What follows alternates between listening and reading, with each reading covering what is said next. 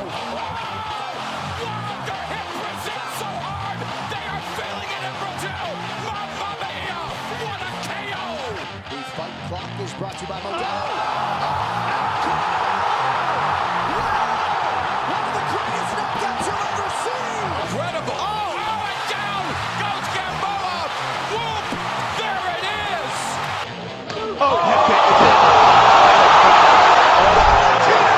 Shevchenko with a huge highlight tonight!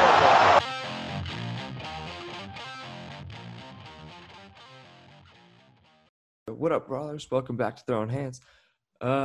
Joined by Daniel Woods, per usual, on a very, very good fight card. What were your thoughts on this night on Saturday? Dude, this Saturday, a ton of finishes. Obviously, we're going to get into it, but Joaquin Buckley with one of the knockouts of the year. You look at the main event, Corey Sandhagen is really emerging into what we expected him to be coming up as a prospect. I'm so excited for really everybody moving forward from this fight card because the guys that picked up wins on Saturday look very, very impressive. All right. Well, let's get into Impa Kasanganay versus Joaquin Buckley, two very promising prospects. Impa Kasanganay coming out the Contender Series just 2 months ago and 6 weeks removed from his first UFC win. And Joaquin Buckley, he came in on short notice against Kevin Holland, but Dana White saw something in him and signed him again. And that spinning back kick after getting his leg caught by Impa Kasanganay, Joaquin Buckley, just really, he's good. I think he's gained like 60,000 Instagram followers or something like that. And yes, that knockout was impressive, but he showed some other things. He showed he can get up into the pocket, make it dirty, and get out clean. Especially against Impa Kasanganay, who likes to do a fairly similar thing. What were your thoughts on this fight? I thought Joaquin Buckley showed exactly what he can be in the UFC, and that's an extremely athletic guy with a lot of power behind his hands and his feet. And I think that was perfectly displayed in the knockout as well. He used that just raw athleticism to kind of get turned around on Impa Kasanganay, throw that spinning heel kick, and it was the power that put him down. Kasanganay, I don't think really know what hit him and ended up stumbling backwards, nearly stayed up on his feet, which would have been extremely impressive, but finally just ended up flat on his back without a chance. I was really impressed with Joaquin Buckley on Saturday. I was impressed with him in that fight against Kevin Holland because I love Kevin Holland, and Buckley was able to stay with him for quite a while. Stepping into this one, I think he looked great. I think he's somebody to keep an eye on going forward, as is Impa Kasanganay, but it's certainly going to be Joaquin Buckley that makes the headlines coming out of this Saturday. For sure. And I don't know what's next for these guys. These are two very young prospects. They'll probably get another prospect before going up in competition. But I don't know. What are your thoughts on the what's next for these two guys? Yeah, I'm not sure where to go with either of these guys yet. I think Joaquin Buckley, still pretty young, still pretty raw, is somebody that the UFC is going to want to bring along rather slowly. Other than that, same thing with Impa Kasanganay, honestly. These are, as I said, and as you said, two really big prospects, two prospects with a ton of potential to move forward in the UFC to make things happen in the next couple of years. I don't think they're going to want to push either of these guys too hard, particularly Kasanganay coming off of a loss and Buckley being as raw as he is. I don't think we're going to see a huge jump for him yet. I would see both of them probably getting some veterans outside the top 15. Definitely. All right, to the next fight of the night, Chris Daukaus versus Rodrigo Nascimento Ferreira. Chris Daukaus, I'm big on Chris Daukaus. This guy is a heavyweight with hands that are as fast as a flyweight, and that's why he got this win. All of his strikes were significant, and they're heavy and quick. I don't know what else to say about Chris Daukaus. I'm high on this guy, and I honestly would give him someone toward the bottom of the top 15 with the way he's been performing lately. What are your thoughts? I agree. I'm a big Chris Daukaus fan, especially coming out of Saturday. I liked him before, and I was continuing to be impressed with the way he fought on Saturday. Like you said, extremely quick hands. That's the thing that jumps off the page for him in terms of his fighting style. And I just love the fact that he is aggressive and he uses those hands so well. I think moving forward, we're going to see him have some opportunities. We're going to see him have some chances to make some things happen. And I think, like you said, I would like to see him get somebody towards the bottom of the top 15. I think that would be very beneficial for his career moving forward, potentially get him into that top 15 because he's looked so good to start off. And he came into this as an underdog. He was a plus 220 underdog in this fight, and he knocked Rodrigo Nascimento Ferreira out in the first 45 seconds. Yeah, I mean, there's a lot of potential going on the Chris Dawkins side, but on to the featured prelim of the night, Tom Breeze versus KB Bular. Tom Breeze, I think this guy has a lot of potential. He has heavy hands. Hit him with that nice straight jab and just put him to the ground. If you put a guy to the ground with a straight jab, you definitely have heavy hands. It did not even look that hard. So I'm intrigued to see what Tom Breeze does in the future. What were your thoughts on this one? Yeah, Tom Breeze will mess you up, and that's what happened to KB Bular, who's not a bad prospect in his own right, one of the better Canadian prospects coming out right now, as Ariel Helwani was talking about on Saturday. But Tom Breeze will mess you up. And like you said, putting a guy down with a straight jab is ridiculously impressive. His ability to do that on Saturday was really, really fun to watch and really, really brutal to watch. But I like what this guy is able to do. He's already in a featured prelim at this point. I would love to see him keep continuing up the card. For sure. All right, to the first event of the main card, the first guest on Throwing Hands, Yusuf Salah going up against Ilia Topuria. Ilia Topuria, man, I was impressed. He came in on 10-day short notice against Yusuf, who's one of the top prospects in the UFC right now, and just took him to the ground and kept him there. I mean, Yusuf Salah got out of I don't know how many 5 submission attempts that looked pretty cinched in. So he's not a white belt like Topuria said, but Yusuf Salah's performance really puzzled me. It seemed like he wanted to go to the ground sometimes against a guy who's very well versed on the ground. He didn't want to keep his distance, pick his shots like against a Thai boxer he is. What were your thoughts on this one? Yeah, this was a little bit of a weird fight to watch. Topuria, like you said, came in, completely controlled things to the ground. 5 takedowns in this fight for Ilia Topuria, and that was the difference maker because he was outstruck by Yusuf Zalal, and that's something you come to expect from Yusuf Zalal because he strikes so quickly, he strikes with such efficiency, and he keeps guys at a distance.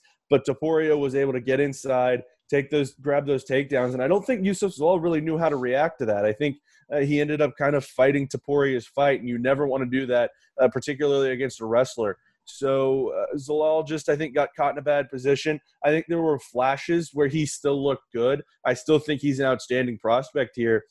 We're talking about a guy, he lost because he got taken down 5 times. But as I said, he still outstruck Topuria by 4 in terms of significant strikes and by 10 in terms of total strikes. And he landed with the same kind of efficiency. So did Yusuf Zalal take a loss here? Yes. Is it a huge setback for him? I would say no. I think this is more of a step forward for Ilia Topuria than it is a step back for Yusuf Zalal. Yeah, I have to agree with you there. I think this loss might be one of the best things to happen to Yusuf Zalal in the long run. I think he went up against a very good grappler, and he realized, hey, probably after this fight, I need to choose my fights more wisely, where they go and stuff like that. So I think in the long run, this probably benefited Yusuf Zalal. And I think Yusuf Zalal didn't take too much damage, so we could probably see him fight for a 5th time by the end of the year. What do you think? I would think so. Yusuf Zalal is a guy that when we talk to him and what we've seen in the UFC, seems like the type that he's just going to want to fight when he's given the opportunity, and I think we're going to see that again by the end of the year. Like we've said, he's a hot prospect. He's the type of guy that's motivated to get back in the win column. I think we're going to see him try to do it by the end of the year. Definitely. All right, to the next event of the big night for heavyweights. I mean, prospect-wise. So, Tom Aspinall versus Alan Baldo. Aspinall, man, I'm high on this guy personally. I think he's a lean heavyweight, and he'll just put you out. And he wasn't even impressed by his performance. He said, my coach told me what not to do, and I did some of it, but I got the win, so he couldn't complain. But, I mean, Tom Aspinall, I'm high on this guy. What are your thoughts on him? Yeah, I agree. Tom Aspinall's got a ton of potential in the heavyweight division. 17-5 on total strikes, 16-3 significant, and then he landed a takedown as well. A minute 35 knockout. I mean, he came in as massive favorite, and he did everything you expect a massive favorite to do. Minus 650 for Tom Aspinall to win this fight. I mean, you almost have to put money on Alan Baldo coming into that just based on the odds themselves. But Tom Aspinall looked great, was dominant, did everything you expect out of a top prospect, and I would love to see what he's able to do going forward. Yeah, I think in the past 2 fights, I mean, he hasn't had too many fights in the UFC, obviously. He's only had 2, that's correct. But I think with the way he's performing, I think you got to give him someone just right outside the top 15. No names come straight to my mind, but I don't know, maybe a Ben Rothwell, and we'll talk about that a little later. But I think that'd be a good matchup for Tom Aspinall. What are your thoughts? I think so. I think we talked about Chris Daukaus earlier, and those are two prospects, but that would be a really interesting prospect fight. I'm not sure if they would want to match those two guys up and give one of those guys a loss this early in their UFC runs, but it would be interesting to take a look at. Aspinall is at a point where he is going to need a bigger challenge. Rothwell would be an interesting one. Anyone in that range, I think, would be an interesting one. Definitely. So to the next middleweight bout of the night, Marcus Perez versus Dricus du Plessis. Du Plessis, South African fighter. There's not too many in the UFC, but he showed out. Marcus Perez dipped his head. Du Plessis had that left uppercut, I think, right to the temple, and put him to sleep pretty much. So I think I like Du Plessis a lot. I like his potential. He's a big middleweight too. He's ripped, I think, and he's very athletic. So I think he can be a big problem in this division. What are your thoughts? I think so. This was another fight that was extremely exciting just because it was two guys going at each other, and Du Plessis was able to kind of take control early and handle it from there. But there were 40 strikes landed between these two guys, and all of them were significant. That's insane to talk about, even in a fight that was ended in just over 3 minutes. But Du Plessis comes out 26 significant strikes to 14, as I mentioned, against Marcus Perez. And he was efficient doing it. He was powerful doing it. And as you said, a big middleweight that can cause some problems for some guys. I think he's got some potential moving forward. I like what he did on Saturday, and I was very impressed coming away just with his ability to kind of stay on top of things, keep Marcus Perez on his heels. Definitely. I think there's not much else to talk about. I think Du Plessis will still I think he'll get a high-level prospect, but I don't see him doing too much outside of that just right now. But he'll be somewhere, I think. All right, to more big boys. Ben Rothwell versus Marcin Tybura. These guys were slinging some rubber. We're slinging some leather, rather. I think these guys. If this was in an arena, I think the crowd would be going nuts over these two heavyweights just slugging it out. It was entertaining to watch. What are your thoughts on this one? I think this was just two big lads going right at each other for 3 rounds. And Marcin Tybura came out on top. He outlanded Ben Rothwell by 60, but in terms of significant strikes, it was only by 5. So Rothwell threw a ton of strikes. He threw 287 strikes to Tybura's 274, but Tybura was a lot more efficient in doing it, 57% landing on total strikes and 51% landing on significant strikes, had a takedown in there as well. So Marcin Tybura looked very good in this fight. Ben Rothwell didn't necessarily look bad, but it was Tybura just filling this fight up with strikes and keeping the pressure up that I think allowed him to win. Yeah, I think potential-wise for these guys, Tybura, I believe he was ranked before a certain point, but I think he was ranked at a certain point, and I think he's trying to get his career back on track. He took a little bit of a break. But I think we could see, Tybura, find himself in that top 15 if he gets strings together another win or two. What do you think? Yeah, I would agree. I think Tybura isn't necessarily a guy that you're going to see in even top 10 contention, but he's certainly somebody that could find himself in the top 15, kind of bouncing around those ladder spots and being a guy that can test some heavyweights coming up and have an opportunity to have a very defined role in the UFC and be very important to the hierarchy of the heavyweight division. Definitely. I think when it comes to Ben Rothwell, I think he and Andrei Arlovski are kind of like the gatekeepers of this division at this point. 2 old guys who can still throw their hands, compete, but he's old. He's not going to get. He says he wants to get back in that title contention. I don't see it happening. I don't think many reasonable fans see it happening. What do you think? I disagree. I think Ben Rothwell. I disagree with Ben Rothwell's sentiment, not with you. I don't think he's in a position to get back into title contention. Like you said, him and Arlovski are the gatekeepers. They're the guys that are going to be the tests for guys coming up, and I don't think there's anything wrong with that. So he's got a defined role. It's going to keep him on the roster. I just don't think he takes much of a step up from there. Nope, he won't. So to the co-main event in the evening, Edson Barboza versus Makwan Amirkhani. We saw Amirkhani back in Fight Island when he submitted that British dude, can't remember his name, put him out cold with that anaconda choke. he took Edson Barboza down 3 times, but Edson Barboza, I think he'll be a problem in this featherweight division.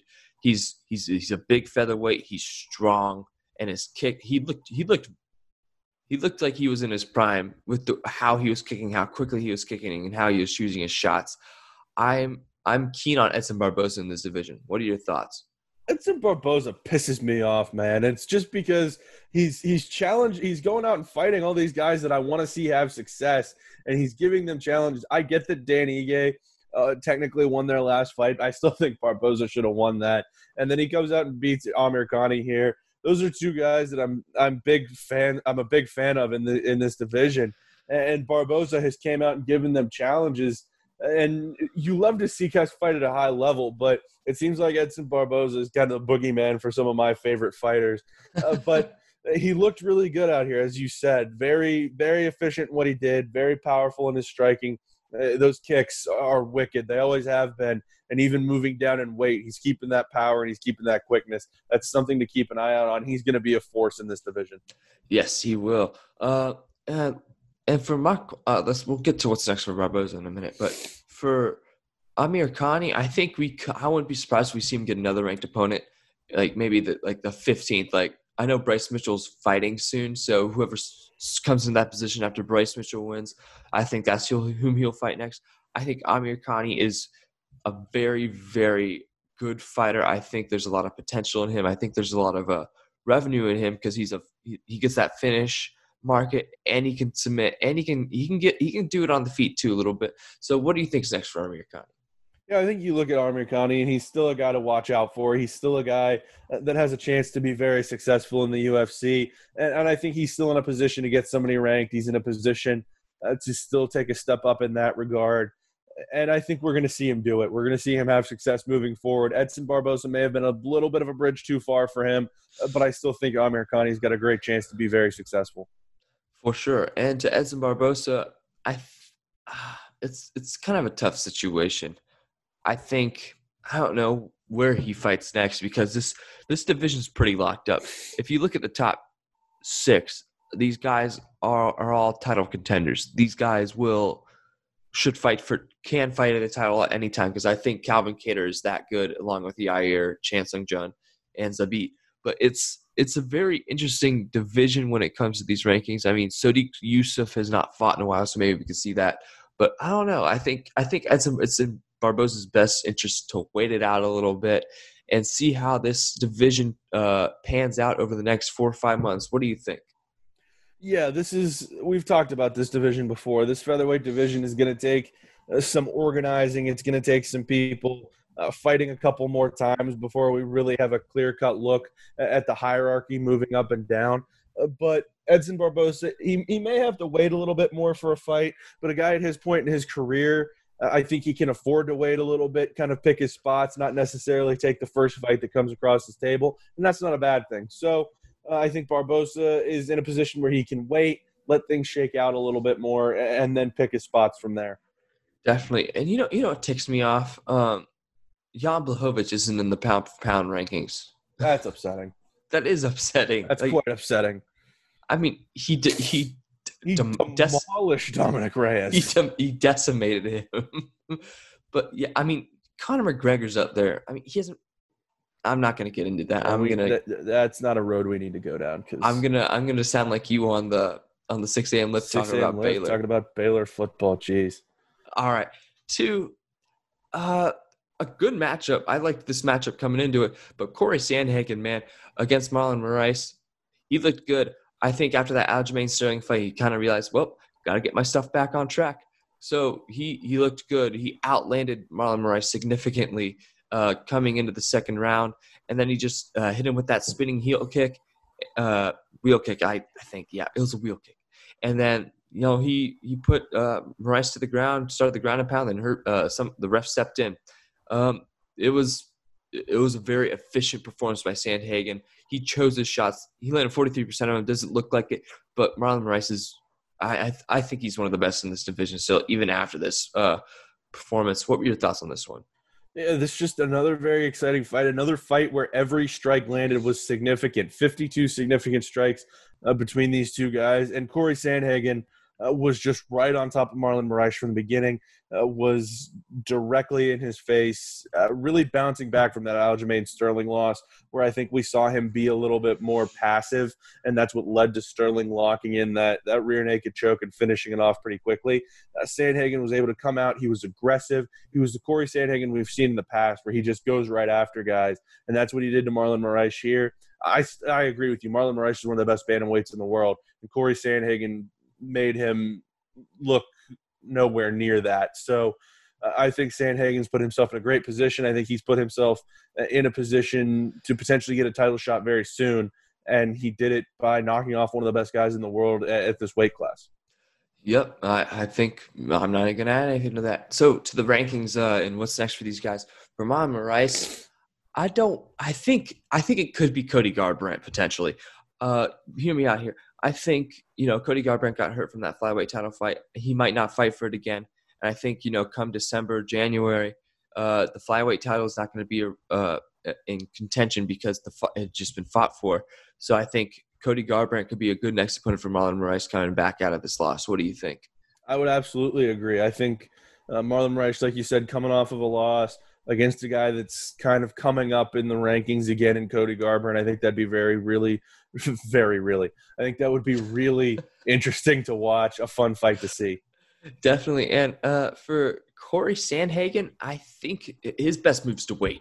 I think he should just kind of stay lurking. Petr Yan and Aljo, I believe they will fight fairly soon. It just depends on visa stuff with Petr Yan going training in Thailand, if I'm not mistaken. So I think with visa issues and stuff like that, this fight might be until February till we see this fight pan out. What do you think? I think so, and I think Corey Sandhagen has made himself the clear-cut next guy to fight. However, he could be in for a little bit of a layoff anyway. I was just moments ago looking at the medical suspensions as a result of this fight card. He's potentially looking at a 6-month layoff. It's possible that he has a broken orbital bone, which would force him to have a 6-month layoff after getting checked out by an ophthalmologist. He'll have to be cleared, or else it's a 180-day medical suspension. It's a minimum of 30. But Corey Sandhagen could be down for 6 months, which would put him in a position then with Petr Yan and Aljamain Sterling potentially fighting in the next few months, would put him in a position to get that next title shot. But still, Corey Sandhagen, regardless of who his next match is made up against, is probably going to be down for the next 6 months. Yeah, I think that could work to his benefit, honestly, because I don't want him to be like what's her face, Joanne Calderwood, just fighting for no reason, and losing that potential title shot. I think obviously Aljamain Sterling's next. There's no question about that. But I think honestly, Corey Sandhagen just standing, waiting back for who's next will just benefit him in the long run. So I think I'm intrigued to see what's next for Corey Sandhagen. All right, to news. We have lots to talk about in this sector. Conor McGregor wants to fight before 2020 is over against what's-his-face, Dustin Poirier. He's agreed to the fight. What do you think? Let's see it. I want to watch these guys fight, and I want to do it in 2020. Bring it on. Oh, heck yes. Scott Van Pelt getting some backlash on what he said about the knockout concerning Joaquin Buckley and Impa Kasanganay. He said, I get that most people love it. I don't love that. The guy's out. Mashes his head to the ground. Yeah. And we know SVP's a big boxing guy. He got a lot of flack for this. What were your thoughts on his comments? I mean, it's a different world, and I get the sentiment, but I think and I've discovered this in talking to some people that are more boxing focused when it comes to combat sports. There are some boxing fans out there that don't really get the UFC. They don't really get what – I don't know how to put this, but there are some people that are big boxing fans that don't really get the UFC, and they look at it from the boxing perspective of, everything is points. You get knockouts, but for the most part, you're looking at points, you're looking at strategy more often, and you have that in the UFC. but it's not quite as refined as boxing. And I think that's the problem you run into with a lot of boxing purists when they take a look at the UFC, when they take a look at MMA, and they don't necessarily understand what they're seeing. Yeah, I think that's part of it too. I like Scott Van Pelt. He's a good dude. As do I. Yeah, Big Ten guy also. Well, Maryland was in the ACC when he went, but Big Ten guy. I respect Scott Van Pelt, and I don't think he understands what he saw. That Right. was skill at its finest. I mean, Impic Sanganay should have just threw his leg to the side, but what Joaquin Buckley saw, what he did, I don't know, it was beautiful. I think it was beautiful. The next story I thought was interesting. Khabib said he would never coach the Ultimate Fighter against Conor McGregor, even if the UFC offered $5 billion. Now, $5 billion, I would accept that in a heartbeat. I don't care if I hate the guy. But I mean, I think Khabib has enough money to not care about having $5 billion. What were your thoughts on his comments? Yeah, I mean, I'm sure this was something that was on the table at some point, but okay, that would have been really entertaining to watch, but is it that big of a story? Probably not. It would have led to another Conor Khabib fight probably, but that's what I would have been interested in getting out of this, another fight between those guys. But okay, Khabib likes to talk about a lot of things, and this is just another one of them. So people talk about Conor McGregor running his mouth, and Khabib kind of does it a little more quietly, but he just says some things to say them, and I mean, there's not much you can do with it. Yeah, there isn't much you can do with it. Okay, do you have anything you want to talk about? You covered it, man. I came in here with a couple headlines, and you took them all. Oof. All right. We got a good card coming up Saturday. I'm excited for this one. Big implications in this one. Title shot implications for this one against Ortega and the Korean Zombie. Daniel, I want to thank you for coming on again. It's good to be back at this. Yes, sir. All right. We'll see you guys, I don't know when, but we'll figure it out.